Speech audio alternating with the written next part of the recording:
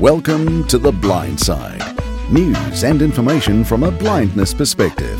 Here's Jonathan Mosen. Welcome to episode 87. Thank you so much for all the feedback that we received over the week in response to our podcast paying tribute to Marlene Lieberg. I know there were a few people who didn't find out that we were making the podcast in time for a contribution. I really appreciate all the lovely sentiments that have been expressed about somebody very special. On the podcast today, we're going to be speaking with Rich Steno. Now, this is an interview that I recorded a wee while back, actually, and then topical things kept happening. But we are getting to Rich now, and you may have very fond memories of Rich if you've been around a while, because you may remember those Steno games way back when, in the DOS days, like Run for President, and there was a blackjack game and a whole bunch. We'll recap those in a minute. And recently they had a bit of a revival for a while in the land of 32-bit iOS. Rich is one of those really interesting people. He's a lawyer by profession, but when he turns his mind to something, no matter what that something is, he appears to be able to do it. He taught himself coding because he found that there was no game that matched a particular need he had or a want that he had. And then now that he's retired and he's got some more time, he taught himself how to play music and record it too. Amazing stuff. He's our feature guest. We'll also be looking at some listener feedback and some other items a little bit later. Don't forget that this podcast is divided into chapters, like all the podcasts that Mosen Consulting produces, and so you can skip around if you have a compatible podcast app. If you're using iOS, I highly recommend Overcast. It is a fantastic app. It's time to hear from this week's featured guest on The Blind Side. If you're of a certain age, you will remember a series of exciting games that used to do the rounds in the blind community, and then they came back. I mean, after a long gap, they came back on our iPhones for a bit. The creator of those games has done so much more, and he's currently rocking out with a couple of albums. He's a name that's pretty well known in the blind community, and it's my real pleasure to talk to Rich Steno. Welcome, Rich. Good to have you on The Blind Side. Great to be with you. Really enjoying having our contact here and looking forward to a pleasant conversation. Well, me too. So you were born with some vision, right, which deteriorated over time? Yeah, I think, in retrospect, I probably was legally blind, but my parents were uneducated Italian immigrants, and they either didn't want to particularly face the issue or that terrible 5-letter word. And I could see, I had thick glasses, and I could read print within maybe 2 inches away from my face, 2 or 3 inches. I could never see the blackboard in school. I went to public schools, and I only had sight in one eye. But as I got to be into my teens, around 14 or so, that I had significant problems with repeated detached retina. And within, I would say, maybe from age 14 to 16, just about all my sight was gone. I had a little light perception for another year or two, and that was about it. By my senior year in high school, I was pretty much devoid of any usable sight. Yeah, that classic example of the American dream then, aren't you? Where people come to the United States for a better life, and then you come along and you go to law school and you're doing a lot with your life. Yeah, my parents were all in on the United States. They came here as kids themselves, and the entire family came over here during, I guess, period when Italian immigration was at its peak. And they worked hard. They believed in hard work, and you're going to succeed. And my father was very successful as a custom tailor in New York. He met and made suits for some of the most famous people in those days, entertainers, etc. And he made a good career out of it. And they brought us up 4 kids. I'm the youngest of 4. My siblings all have normal sight and no problem there. But they brought us up to be Americans, and they wanted us to get education. That was repeated over and over, and so we all bought into it. And what attracted you to the law? When I was a kid, I actually was more science oriented. I used to do a lot of experiments, and I loved science, and I fully expected that I would pursue something in the realm of science. But once I lost all of my sight, I felt that the challenge of doing things science oriented was going to be more than doing something that was more word or concept oriented. So I shifted. I also was very interested in politics. And so I shifted my concentration once I got to college to government politics. And as I got to my junior and senior years in college, then I had to say what would be my next level, because I really didn't feel that just having a bachelor's degree was going to be enough, especially for a blind person. So I was encouraged by my older brothers to give it a shot at law school. If it didn't work out, it didn't work out. And so I got into law school in New York, and it worked out. I would say it was a huge challenge. It wasn't, and no part of it was easy. I had to move to New York and live by myself with my guide dog, and travel to school and get readers and the whole thing that all blind students know. And it was hard work, but I got through the 3 years. I did fairly well, and I got a job. So it worked out. What kind of era are we talking? We're talking before the big technology explosion, aren't we? Oh, yeah. I entered law school in 1973, and the big thing was to have a handheld cassette recorder. That was making it big. You could put it in your pocket and carry it around, and that's as high as the technology got at that time. So there was a lot of work involved, because often you'd end up listening to the lecture twice because it was way too noisy for people to be, well, maybe even using a slate and stylus, but definitely using a Perkins Braille to take notes in those lectures. Yeah, I didn't use a Brailler. I would get it by as well as I could with a slate and stylus, and then I would borrow notes from classmates who were generous enough to lend me their notes. And then what I would do is I had readers from the class, the New York Commission for the Blind would pay for the readers, and they would read their notes into the cassette as well as whatever I needed read.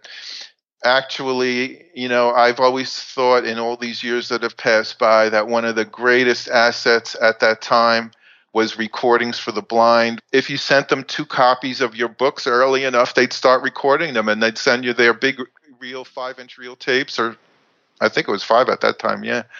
And you could actually listen to the tapes, and you didn't need everything read. But what I did need is the notes read. I needed some supplemental things read, and it worked out between the tapes and the readers. And then, of course, once you graduate law school, there's actually accessing all of the legal written information that you need. I mean, man, we've come a long way, haven't we? Just being able to dial up tools like LexisNexis or whatever you need, and all this stuff is at your fingertips. I think back how lucky the young blind people are now. I mean, you could later in my career, I was able to, make use of the computer access to the law research, and it was a great thing. And once the computers became really, I would say in my job, it was around the late 80s that I actually got to start using talking computers. The internet didn't kick in till later to get any kind of research done on the internet or do anything that, involved finding out case law or facts. But just having the computer and being able to do my own briefs on the computer and proofread them and change them and then print them out, that hit me in the late 80s, and that was tremendous. Yeah, see, we sound like that Monty Python sketch about the 4 Yorkshiremen. We had it tough. Right, yeah. Exactly. But it's good. It goes to show that even though sometimes we hit an advocacy brick wall even now, and you see crazy legislation sometimes going by, we have actually made a bit of progress, and it's nice to just take stock and reflect on that. When I look at something like Bookshare now, and I go on there and I see the enormous amount of material that there is available, And I just drool at it. I mean, if I ever had anything like that in those days, and we did mention the Lexus, the Nexus Lexus, and all that. I mean, fortunately, I did benefit from it in my later years of working. I've been retired about 5 years now. In my second job as a federal administrative law judge, I really took great advantage of those things. But, oh, yeah, I feel really good for the young people now. They have great advantages, and who knows what will be in 20, 30, 40 years. But, it's an ever-changing technology. Tell me a bit more about what you did in the legal field. I was an attorney for the National Labor Relations Board, which is a federal that basically enforces a law that protects employees from being retaliated against for joining a union or being in a union. It also limits the extent to which unions can picket. They have to picket within certain rules and lines. It limits their strike ability to what's permitted. Employers and unions have to negotiate in good faith for contracts, et cetera, et cetera. I was right in the smack dab Manhattan fray there with the unions and the employers in the 70s and 80s and early 90s. And it was a really, really exciting, active, and challenging time. I used to do trials involving alleged violations of the act, and that was another thing. Learning to do trials as a blind person was that was probably my biggest challenge in terms of not having sight. But I enjoyed it. I learned how to do it, and it worked out. You're Allo Guthrie's archetypal judge with the dog. Yeah, exactly. With the 27 8x10 color glossy photographs. Yeah, that's right. Yeah. So, how on earth did you find time during a career like that, that's pretty full on, to dabble in the whole tech side of things? Well, what happened was when it got to be the late 80s, when the computer was becoming more accessible, I think we bought our first home computer in 1989, if I recall correctly. And I, at that time, was very, very fond of card games, especially blackjack. And I used to play with sighted assistants, blackjack in casinos, when we go on vacation from time to time. And my wife is sighted. And what would happen was I heard of these computer games that sighted people would play that were card games, and blackjack was one. And I thought, well, I wonder if I could learn enough programming to write a blackjack game that talked with synthetic speech and that blind people could play. At first, of course, I was thinking that I could play it, but if I could play it, maybe other people would be interested. And so I said this would be in the evenings. I would be coming home. I'd have dinner, and maybe by 8:00 at night, I'd have some time to do other things if I wanted to. So I set about a project of learning the basic programming language enough to do what I wanted to do. So I got some books. Again, it was Recordings for the Blind that came through. I got some books from them on the basic programming language, and I'd spend hours every evening just about studying and trying to figure out how to do this. And ultimately, that's when I first came out with the first game, which was called Casino, and it was 3 or 4 card games that were included in the one package. And that led to a game called Atlantic City Blackjack, which was strictly a blackjack game, much more complex in terms of a blackjack game. It's extraordinary, isn't it? And a lot of people were doing something similar. I mean, there were even people writing entire screen readers who did what you did. They had day jobs. I remember, for example, Flipper, which was a screen reader that I loved to use back in the DOS days, which was developed by a guy called Steve Smith, and he was a sighted guy, and he developed it for his wife. And if you wanted to get Flipper unlocked, because it was it was in demo mode unless you got it unlocked. You had to call him before he left for his day job. I think he was a university lecturer from memory. And you'd have to get him unlocked. So for me, if I got a new computer, I'd have to be up at, I think it was 4:30 in the morning to try and unlock my flipper, and you'd call him at home. Right. But there was a lot of that kind of pioneering stuff, enthusiasts doing all sorts of things. Larry Skutcon wrote ASAW at that time. I remember that. Yeah, that's right. Amazing. And then, of course, the way that I found out about your games was through the bulletin boards. So I take it that you were also a BBS user? I wasn't much. I would dabble in it now and then, but what would happen was people who I gave the games to, they had other contacts, and there were some people who would get back to me and say, hey, I'm on this bulletin board. Harry Hollingsworth at the time, who wrote a baseball game, he and I became pretty good friends. He wrote it in BASIC, and we shared a lot of information. And I helped him to compile his game so it could be played without BASIC loaded on the machine. And he was on various bulletin boards, and he'd pass the games along. And so it was sort of a chain reaction type thing at that time. Yeah, and I remember dialing in with, initially a 2400. I think I had a 2400 baud modem, the first overseas bulletin board I connected to. And then, of course, we ultimately got to Willie Wilson's BlinkLink bulletin board in Pennsylvania, right, who was striding along at 9600 baud. Jumping ahead quite a bit, but you eventually got those ported to iOS, but I think it was for 32-bit iOS, is that right? What happened was, after I did a flurry of games there in the late 80s, like 89, 90, Destination Mars, Run for President. I just was getting, really into it. I abandoned BASIC quickly, and I went to C++, which was a more, complex language, and I learned that again with recordings for the blind materials.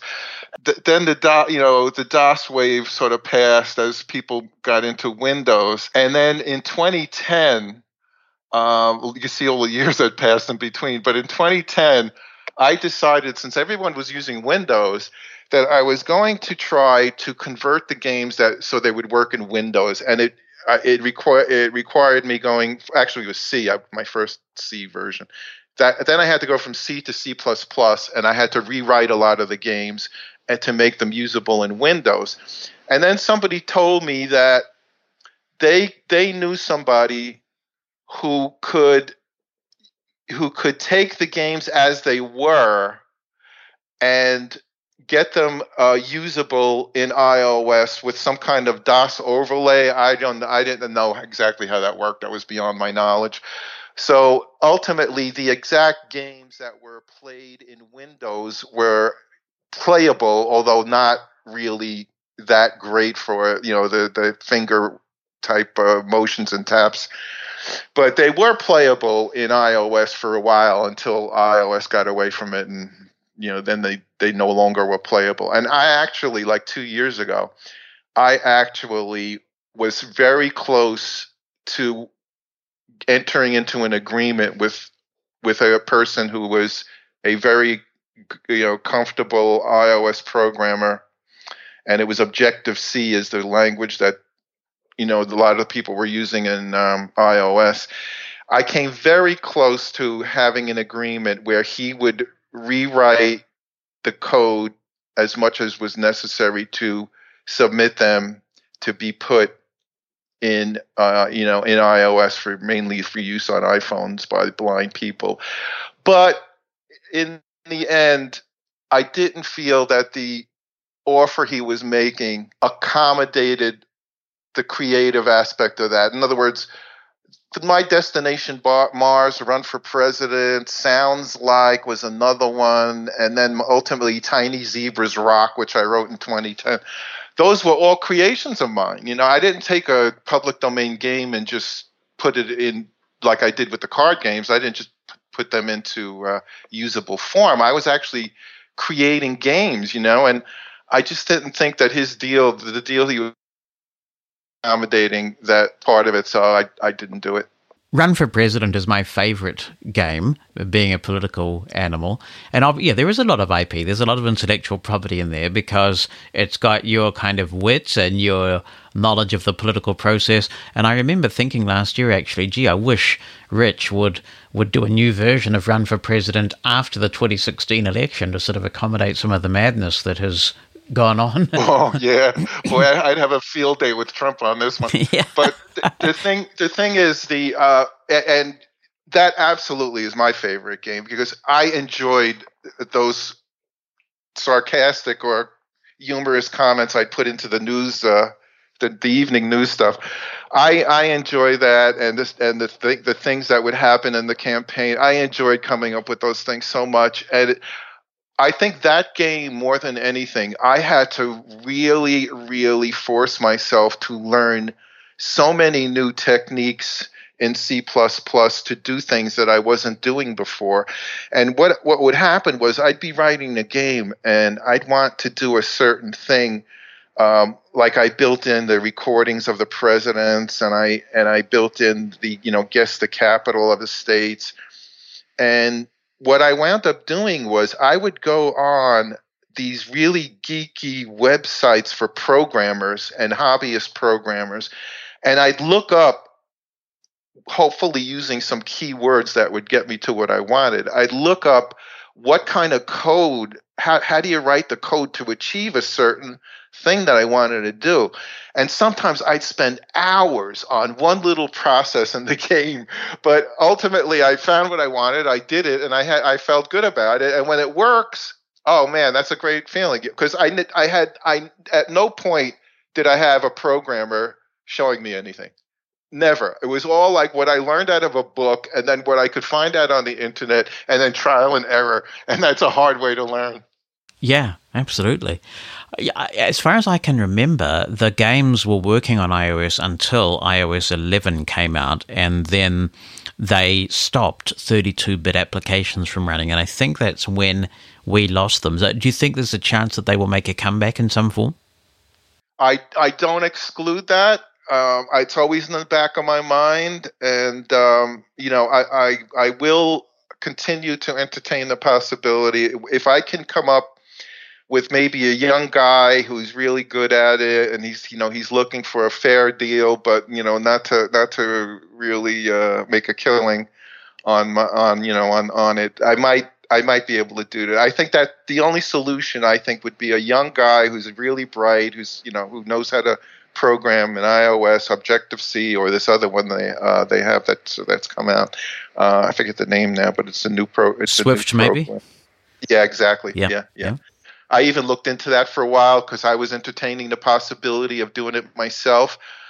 But I didn't shy away from learning the program. It was going to be Swift, but the more I looked into it, the more I didn't see how I could accomplish the visual aspect of the buttons and all that stuff without constantly having a sighted person check this, check that. What do you think of this? What do you think of that? And I didn't want to do that, so I abandoned the idea of doing it myself. But if there's ever a solution to that, it's going to be a young guy who's interested in the idea, who he can make a few bucks and still do something that he can learn from as well. And as well as all of this computer stuff that you were doing in your spare time, you're also a rockin' musician, and it sounds like you're doing a lot in retirement. So is this something that you always had a mind to do, to put out an album or two, and now retirement has made that possible? I have been writing songs since I was literally a kid, except in those days I didn't keep really that much of a record of it. I had a little, cassette recorder, and I'd record some things maybe. My sister had a piano, and that's how I first started. I really never learned how to play the piano that well, but I used to pick out the keys and come up with tunes. And then when I was in college, after my freshman year of college, is when I bought a secondhand electric guitar, and I learned how to play basic guitar. I revisited it. Periodically I'd revisit the guitar, and then I put it down for years. I revisit the music thing and I put it down.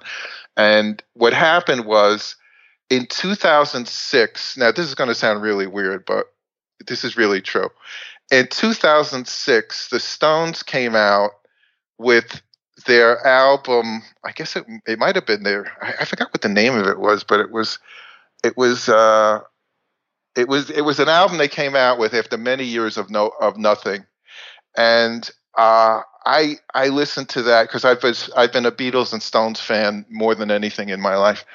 And I said, I got to get serious. I can get serious and learn how to really play the guitar well, rock style. If I apply myself the way I applied myself to the programming and to my work and stuff. So I made a real commitment. I got a new electric guitar in 2006, and I went on. Of course, now this brings in what we were talking about before. Now, the wealth of information that's available on YouTube, lessons on how to play this and that, or this song and that song, techniques, the bar chords, and all this other stuff. I got immersed in that, and I started to learn. I was working full time, but I'd come home and I would literally practice every night for an hour to 2 hours. And this went on from 2006 until I retired in 2012. And then I said to myself, now I really have to get into learning Audacity, which, I'm sure is a multi-track open source free recorder on the computer. And if I can learn Audacity and I can get back to writing songs, which I felt I did have an ability to do, I want to try to see if I can put something together and maybe at some point find some way to release this stuff. And the answer was when I learned of CD Baby and what they do and how they have all these partners that they can release this stuff to that an individual could never do. They're aggregators and they can do that. They have these agreements with these places like iTunes and Google Play and YouTube and all that. I could never achieve that. So when I saw what they do and I saw all these songs I was recording, literally last August, which was from, 2013, 14, 15, and half of 16, 16 and half of 17. Last August, I went on the copyright website, which was somewhat of a nightmare, but I managed to get through it. I sat there and copyrighted 120 songs. I put every title in and that I wrote, and all of them were written since I retired. And then I had to upload the audio, so I uploaded 120 songs, and I paid my fee, and I haven't heard from them yet. But once I did that, I felt comfortable, releasing the material. And so my first album came out last August, and my second one only a few days ago. That's really impressive. So you're still using Audacity? I'm using Audacity. I've learned a lot about it. I use it exclusively now for recording and mixing, yeah. Are you doing any MIDI at all, or is it just actual raw acoustic instruments and microphone, that kind of stuff? The acoustic is microphone. The electric, I plug in directly into, I plug into two pedals, and then the pedal plugs into the laptop. Sometimes I plug directly into the laptop. But the microphone I use for the acoustic guitar, the vocals, and harmonica.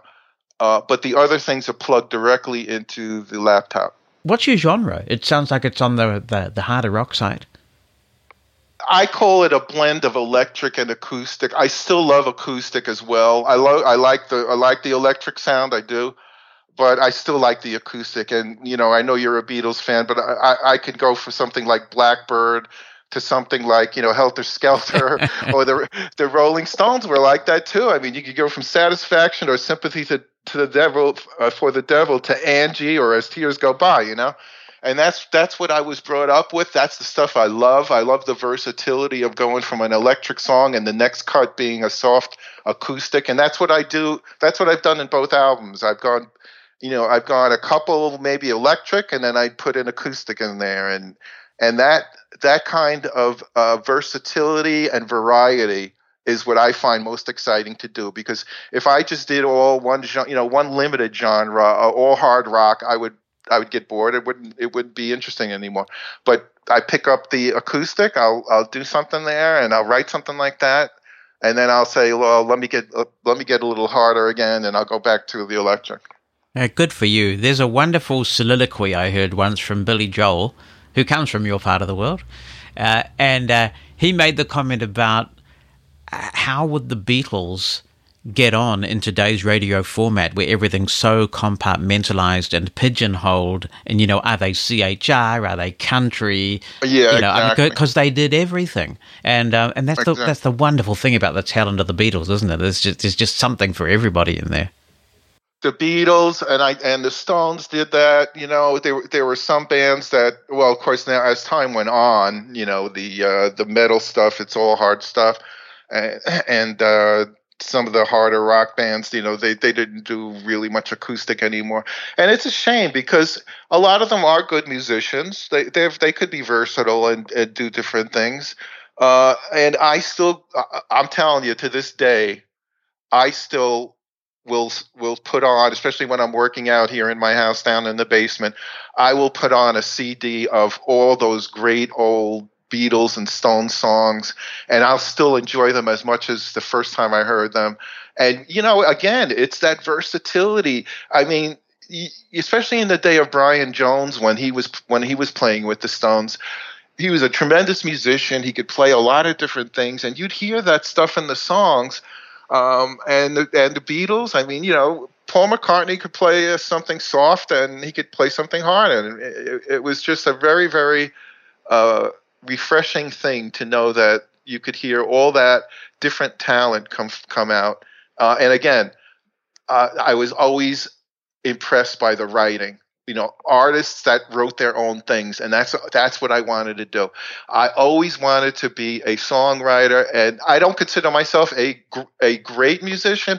My vocals are passable, but certainly not anything really, really sophisticated. But I wanted to have a way to get my songs out that I wrote. My main thing is the writing of songs. So, and the other thing is, when you can play the songs and you have something like Audacity to multi-track and mix, you control the final product, and that's fantastic. I wouldn't want to take all this, give it to somebody else who's going to make it into something different, not what I want, not to say what I want not to sound like what I want. So I can control everything in this whole process. I can mix it, I can produce it, I can have in the end what I want and release that. Win, lose, or draw. That's secondary, really. I can have the product that I want exactly the way I want it out in the world. Are you getting some reaction to the material now that it's out there? I'm getting, this is an interesting thing. I've learned a lot about the business now because CD Baby gives you a lot of guidance with, how to market and stuff like that.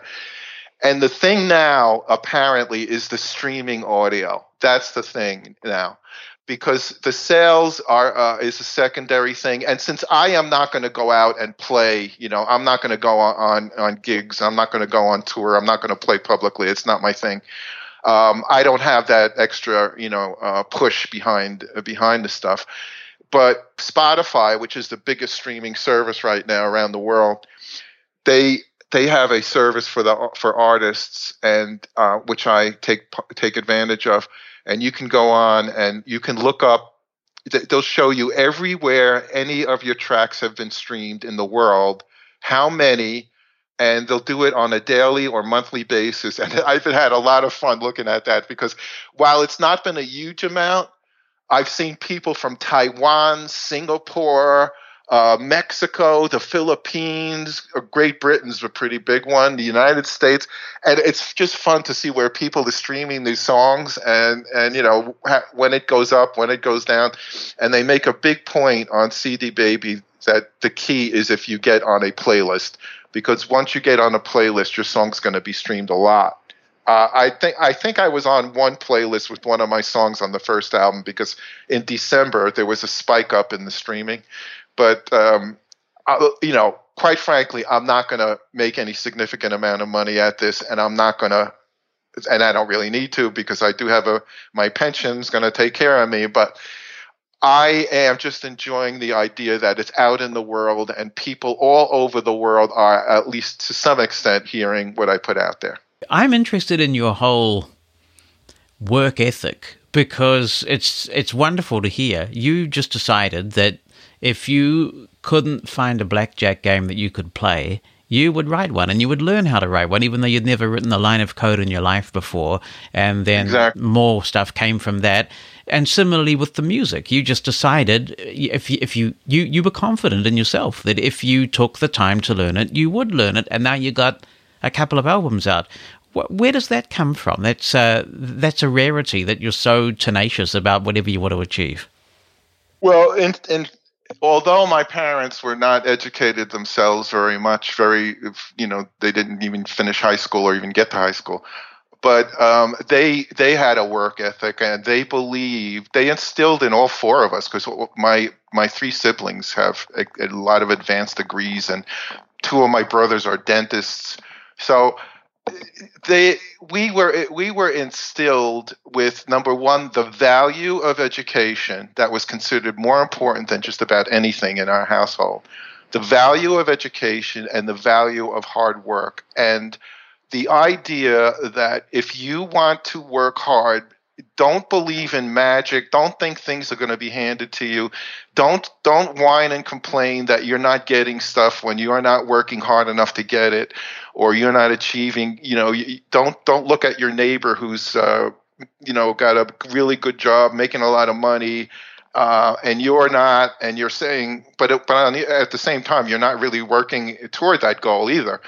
So I always believe that I was given pretty good intelligence. I'm not a genius by any means. I've been given pretty good intelligence.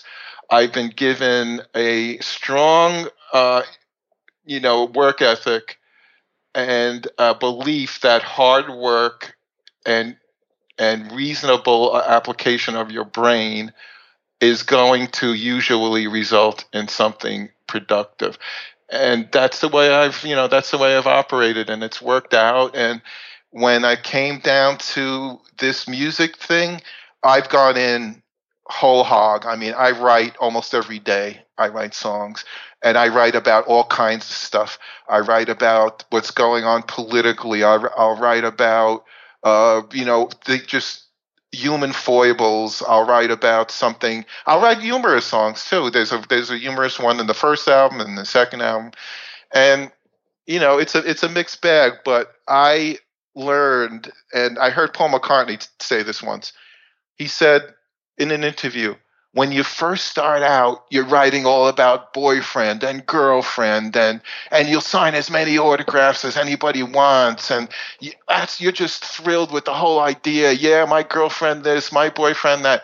And he says later on, you don't necessarily think everyone has a right to ask you for an autograph, or you don't want to write about boyfriend, girlfriend anymore. And I remember John Lennon saying when they broke up, he said, well, they said, why did you break up? You had such a great thing going. He says, well, you get stale, you get tired, the same riffs, the same people, the same things. If you're on your own, you can get different musicians and you can get different things going.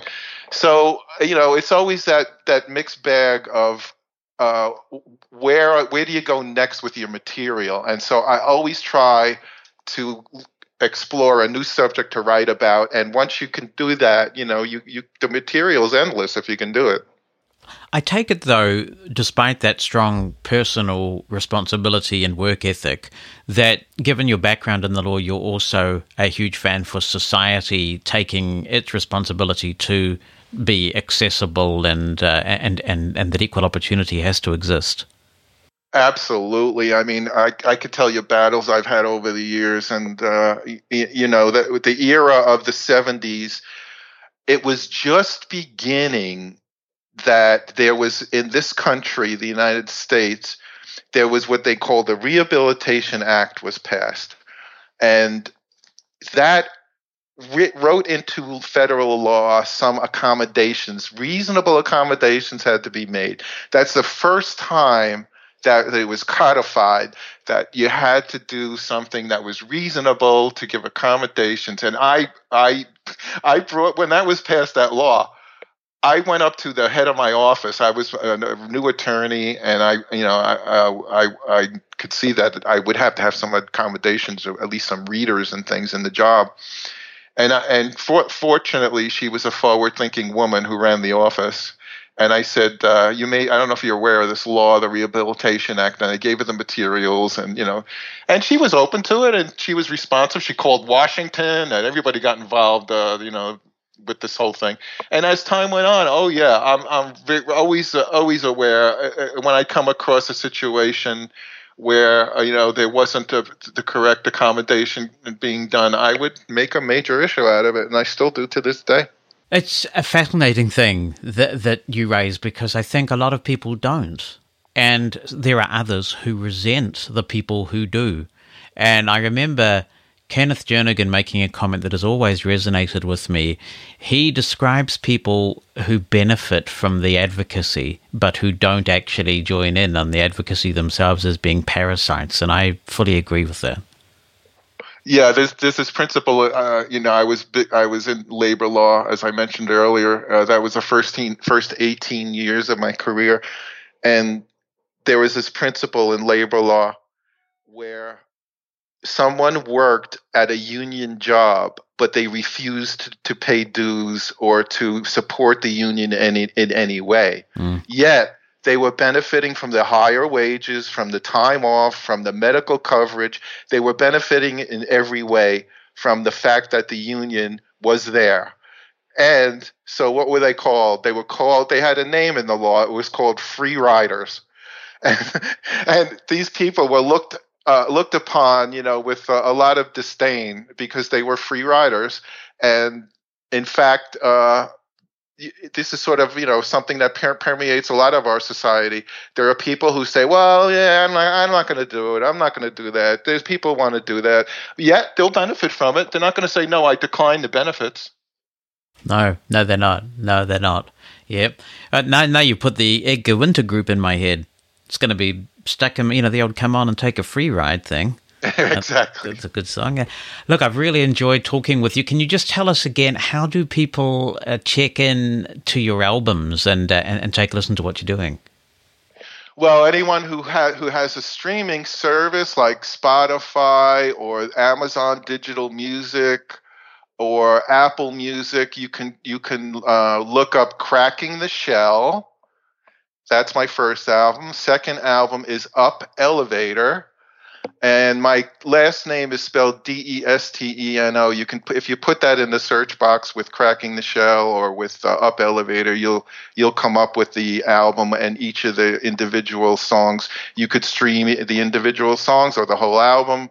If you want to go to the other level and purchase it, iTunes has it, Google Play, Amazon Music, all these places have it as digital downloads. You could download it from iTunes to your phone or your computer, and I think it's $9.99 at some places and $9.49 at some places for each album. How cool would it be to have a high-quality wireless audio system in your home that you can build up over time as finances allow? Whether it's a big surround sound system for your living room or a small speaker for the home office, Sonos has you covered.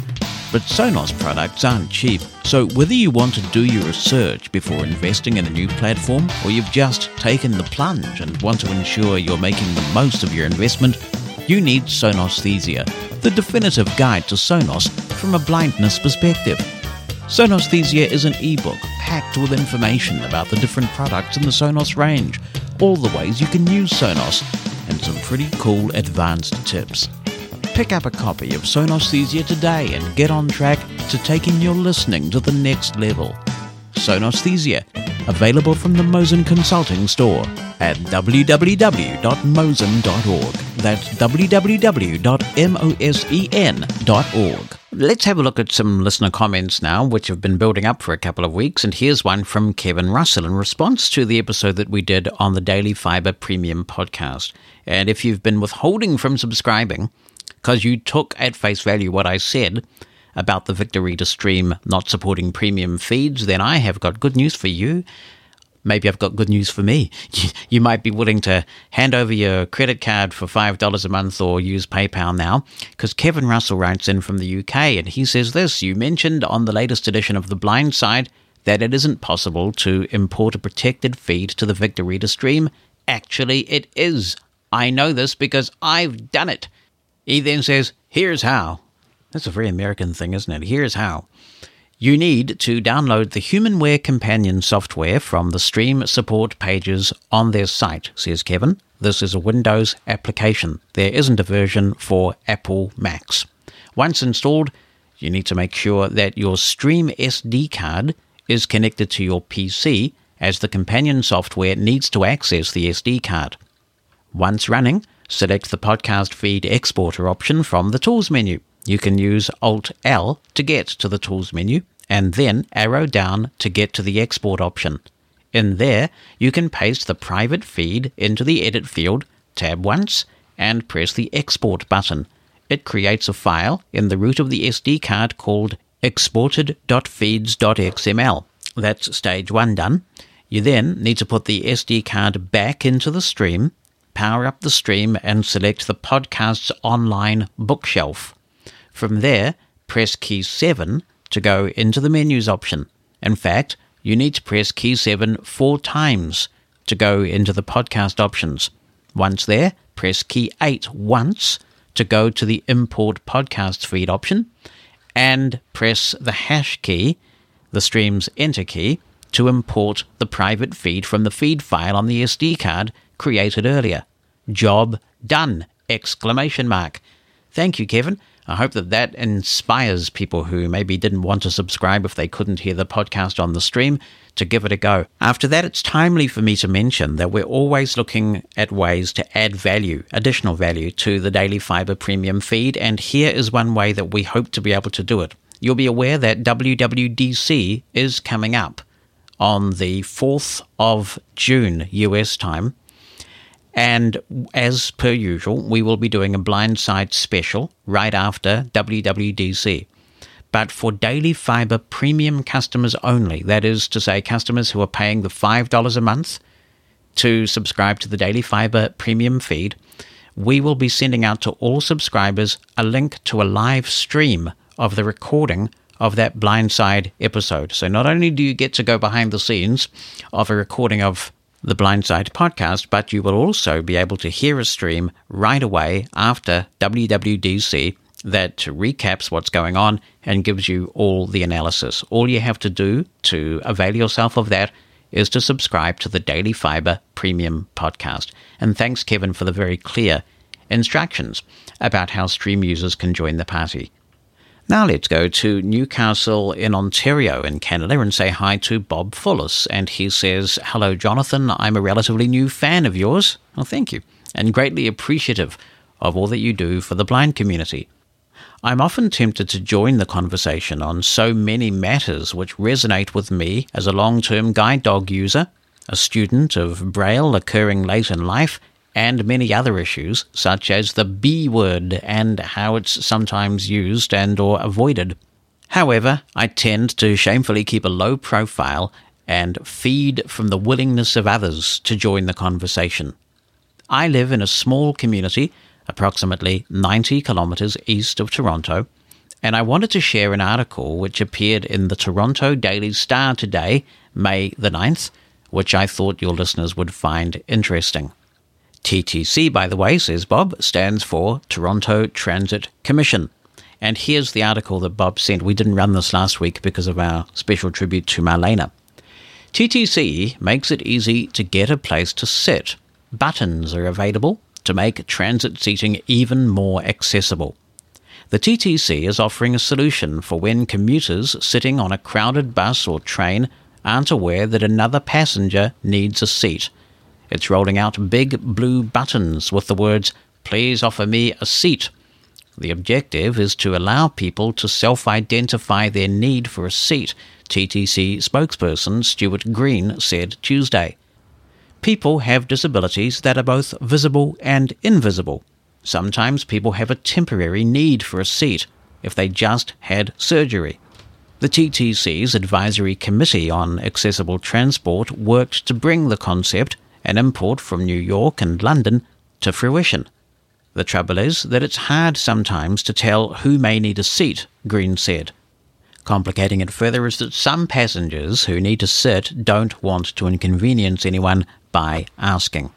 So that's the gist of the article. Thanks very much for that, Bob. And I guess, how do you feel about having a big blue button on you, sort of asking for a seat? It sort of makes you stand out, but perhaps some people who genuinely need the seat for medical or other disability reasons may be comfortable with doing that because otherwise it just makes the bus ride too difficult.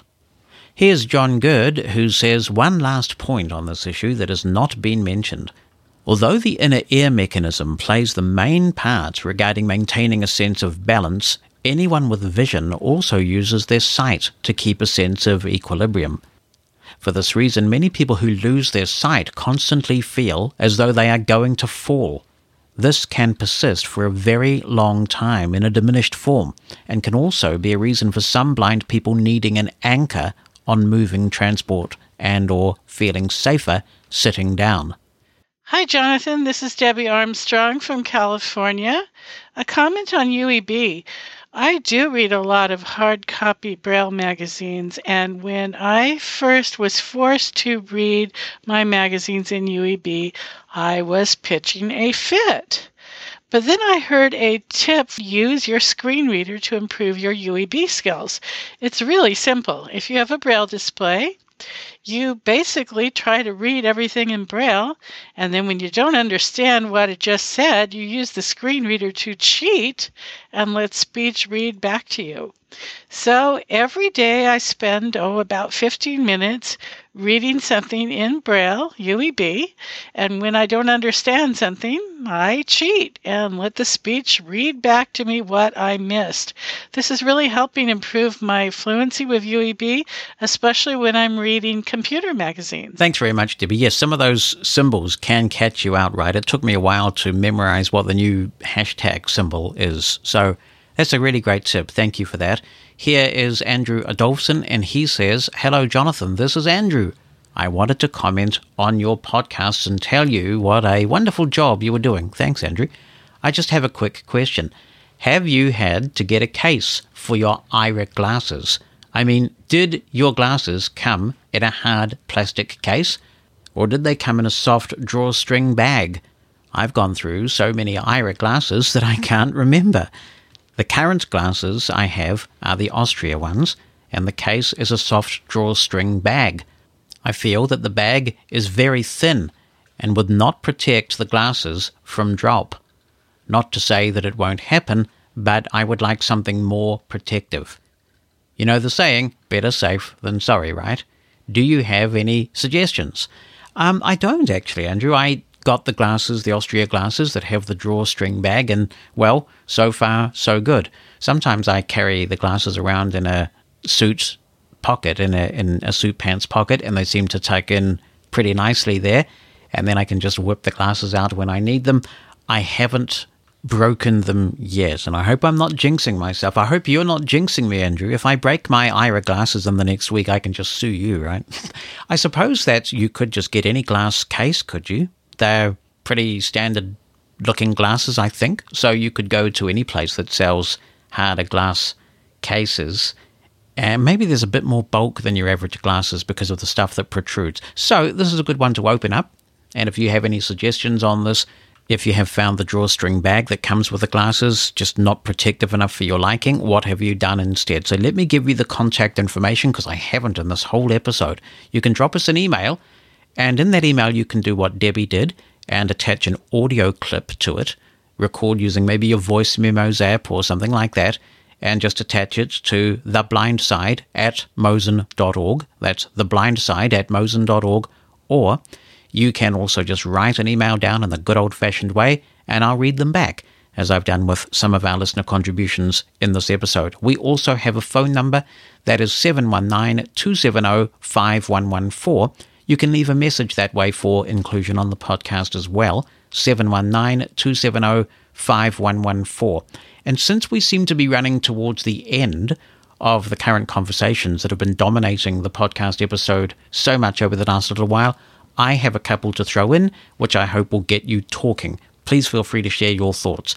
I'd like to know, as we get closer to the big reveal of iOS 12, tvOS, watchOS, and for that matter, macOS, what would you like to see, either accessibility related or not, in the next series of Apple software updates? There is word out that there may not be as many new features in them because Apple is supposedly concentrating on fixing bugs and rough edges, which I, for one, would be delighted about, on the one hand. I mean, on the other hand, it means that I won't have as much to tell you about in iOS 12 without the I. So, what would you like to see, both in VoiceOver and in just general features in iOS 12? What is important to you? I'd love to get your thoughts on this.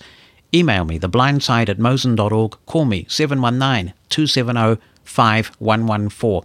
And here's another topic that I've been keeping for a wee while, until all the hubbub over the other topics we've been running has sort of run their natural course. Here's an email from Marissa, and she sent this in a while ago, and I thought, I'll save this one and bring it out at the right time. And I think the right time is about now to get you talking. She asks this question: what are your thoughts on training centers that require partially sighted individuals to use sleep shades? Beneficial or not? Well, I'm not going to offer a view on this. I will try and outline the pros and cons, and I think there might be some people who are willing to take this one up and tell us what they think. This is an NFB position, isn't it? So the NFB and those centers that are influenced by the National Federation of the Blind in the States say that if you use your vision during blindness-related rehabilitation training, it detracts from you learning the skills of blindness, because vision is such a dominant sense that if you have it, you will depend on it. And so they say that putting you under blindfold, using the sleep shades, is the best way to hone those important blindness skills. So if you have a prognosis that causes your vision to deteriorate over time, or something happens, or maybe the lighting isn't good where you are, you're not stuck because you've got good blindness skills. Others say, look, if you're low vision, and you're quite entitled to use those low vision skills. Rehab systems should accommodate various degrees of blindness. And if you've got some vision, what on earth is the harm in using it? What do you think? Would love to hear your views. theblindside@mosen.org or 719-270-5114. That's where we wrap it up for this week. Thank you so much for your company. We'll look forward to being with you again next week. Thanks for listening to The Blind Side, a production of Mosen Consulting. On the web at mosen.org.